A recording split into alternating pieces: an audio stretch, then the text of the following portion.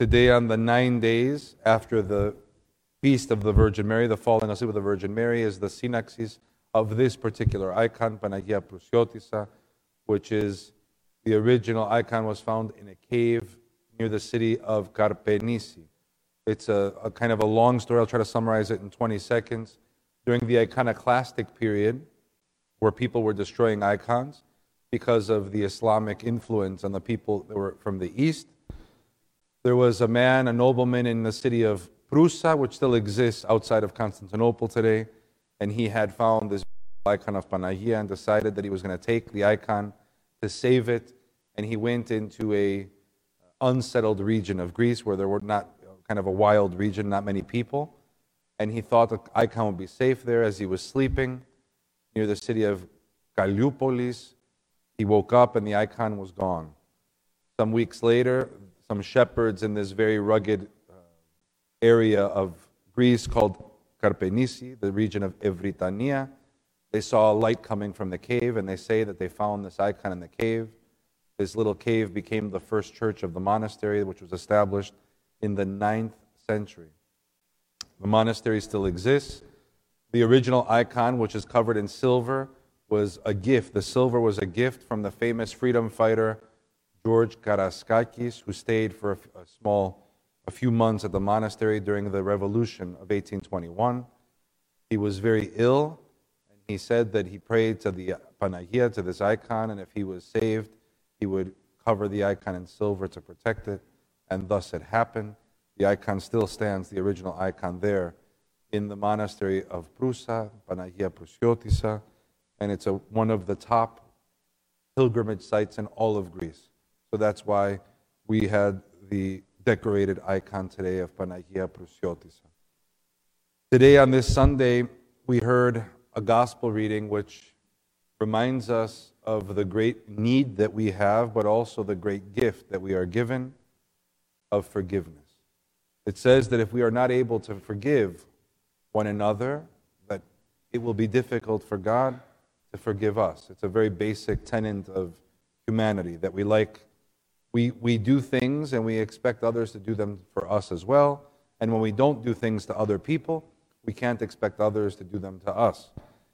So Christ gives us this parable where he is rather frank, and he says that you have to forgive one another. When I heard this gospel I remember being in my late teenage years, it reminded me of a time. I remember where I was. I remember who I was around. I was probably around 9 or 10 years old when it was the first time in my life that I realized that not all Christians, or all Greeks for that matter, were good people. It was this incredible realization where I was stunned and shocked because as children we're naive and we grow up believing that everyone that is like our family, everyone that's Greek or everyone that's Orthodox, will all be good people. And I remember how much of an effect this had on me as a little boy, where I realized that not all Greek Orthodox Christians are good. This gospel reminds us of the great responsibility that we have. God grants us the gift of forgiveness. Whenever we ask with a pure heart, with sincerity, in other words, God promises us that we are always forgiven. And he also allows us to offer the same forgiveness to other people. It is a beautiful gift that we have to offer to one another. In churches, sometimes, as I was as a little boy, we're naive and we think that everyone that comes to church is good. The truth is that the opposite is true. The church is not a place that's full of saints. The church is a hospital that's full of people that have problems and need help.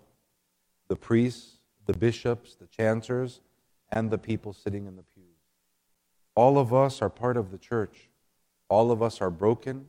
All of us need God's mercy. And we need one another's mercy. So as we hear the gospel today and we see the beautiful icon of the Panagia, who is always so soft and so loving and compassionate, ready to hold us and hug us whenever we want. Let us begin spreading our love. Spread forgiveness. When someone asks for forgiveness, remember today's parable. Don't hesitate to offer that beautiful gift. If someone has a problem with us, let us ask for forgiveness. When the saints said that the greatest of all virtues is humility, they were so right. Because if we don't have humility, we don't let ourselves do any right thing. We are eaten up by our own ego. We are misguided. Love one another, forgive one another. All of us together need mercy. Amen.